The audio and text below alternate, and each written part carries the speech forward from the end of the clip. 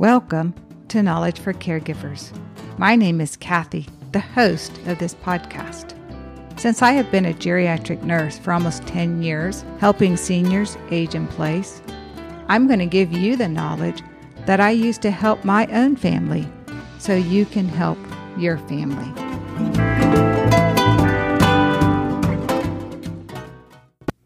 I don't know about you guys, but my spring is being very chaotic.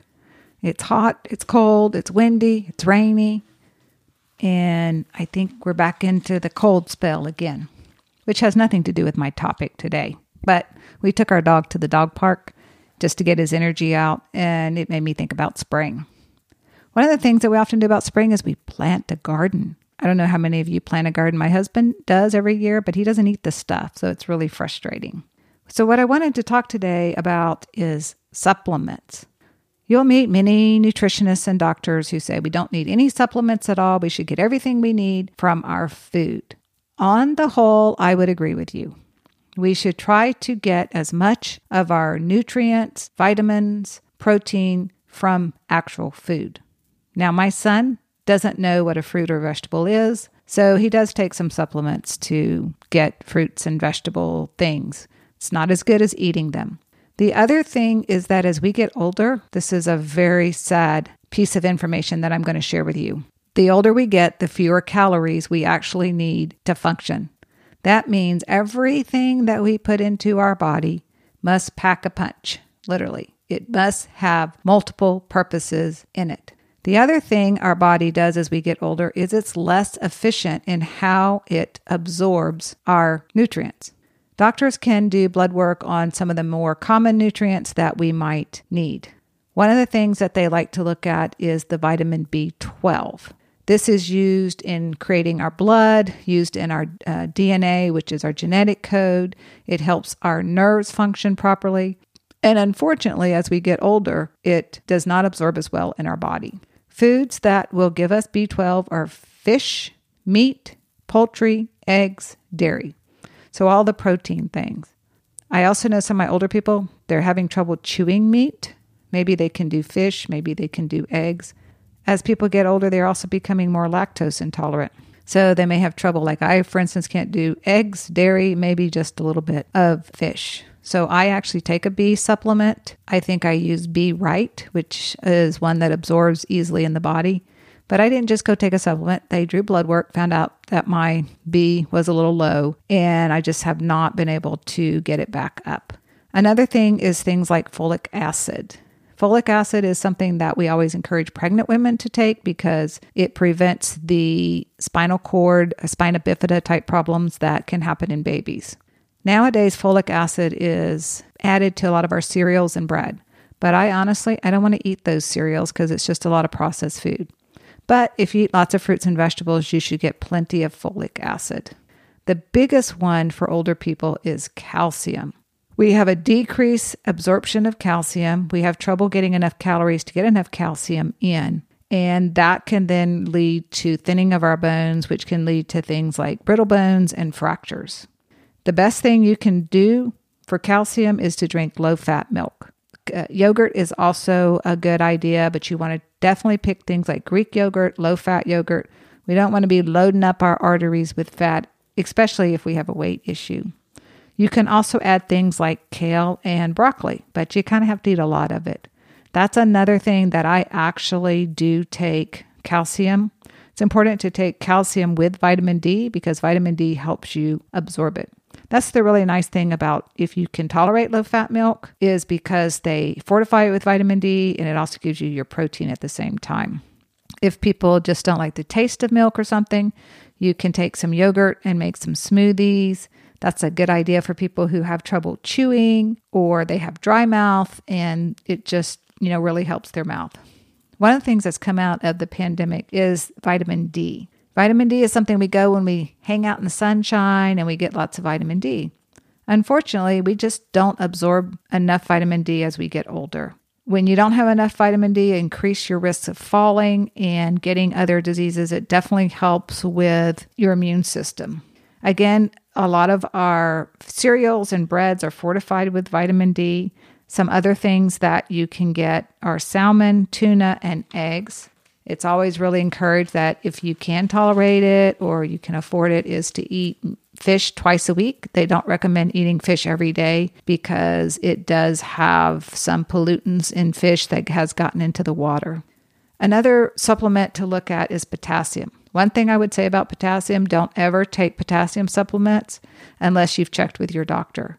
Potassium is something that can get low because a lot of people take water pills. Potassium is very necessary for our bones to work, our cells to work. It keeps our blood pressure down. It can decrease the risk of kidney stones. Most people get plenty of potassium from fruits and vegetables, things like bananas, prunes, plums, potatoes. But like I said, I would definitely not go out and take any potassium. Magnesium is another thing that can get low in older people, and it's also involved with our immune system, our heart, and our bones. Magnesium comes from things that we call whole grains, nuts, oatmeals, whole wheat, fruits, beans, seeds, vegetables. So there's lots of ways to get magnesium. People who are low in magnesium can also get very constipated. I like to use a magnesium supplement called Calm. It's kind of like a powder you pour in a drink. So you can kind of adjust like half a teaspoon, 1 teaspoon, depending on what you need to help you not be constipated. Most older people get very obsessed about constipation issues. So a lot of people will take fiber. Fiber is really good because it helps your digestion and it decreases heart disease. But there's one thing, if you go and get something like Metamucil or Benefiber, you need to have at least a good 8 ounces of water because otherwise that fiber just forms a brick in your body, which then makes everything worse. Fiber is again found in fruits, vegetables, and whole grains. So if you eat fruits, vegetables, and whole grains, you get your fiber, your magnesium, your potassium. So that really is helpful. Omega-3 fats, they have found, really helps with your muscles. It decreases the risk of Alzheimer's. It even helps with symptoms of rheumatoid arthritis. Omega-3 fats are mainly found in fish again. Like I said, I have trouble doing too much fish. I don't know why. And the supplements really don't work as well. You can get some omega-3 fats. They're not as well from soybeans, walnuts, and flax seeds. If I have anything, it's always trying to get more the omega-3 fats. You can take some like cod liver oil, but to me, it just is disgusting. And every time I try to take anything like that, it just makes me nauseated. But if you can get it in your diet, try to do that. You can get the kind that's burpless. It means when you're burping, you're not burping up fish taste. The last thing that most people don't even think of as a supplement is something we call water. Older people just usually do not have enough water. As we get older, our thirst declines.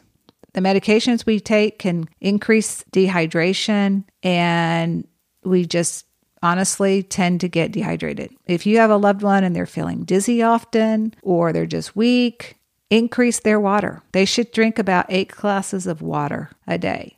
That's not a hard and fast rule. You can also look at their urine. Normal urine should be pale yellow. If it's bright or dark yellow, we definitely need more water.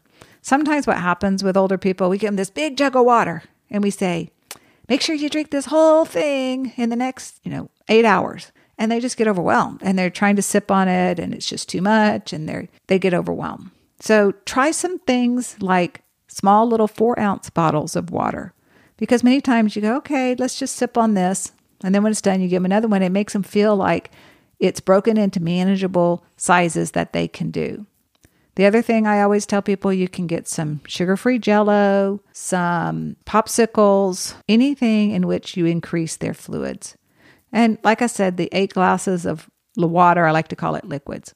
I don't encourage a lot of juice because juice can fill people up with empty calories.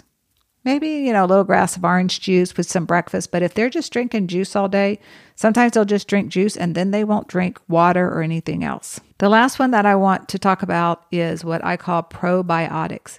Probiotics or prebiotics are the good bacteria that you get in your gut that helps your gut work.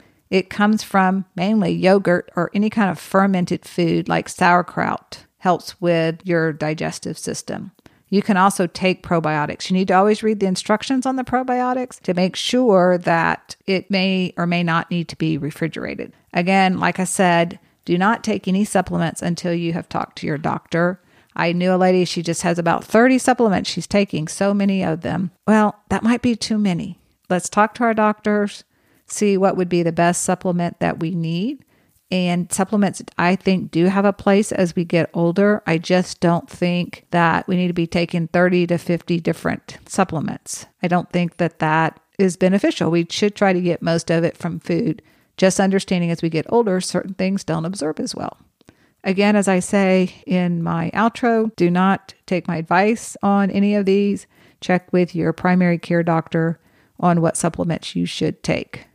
The reason I say that is recently one of my doctors wanted me to try a very strong turmeric to help maybe possibly with some of my fibromyalgia, but he wanted to make sure I was not on any kind of blood thinners because turmeric can act as a blood thinner. So just remember to always check with your doctor when you're taking supplements and let them know what supplements you are taking. Thank you for listening and stay safe.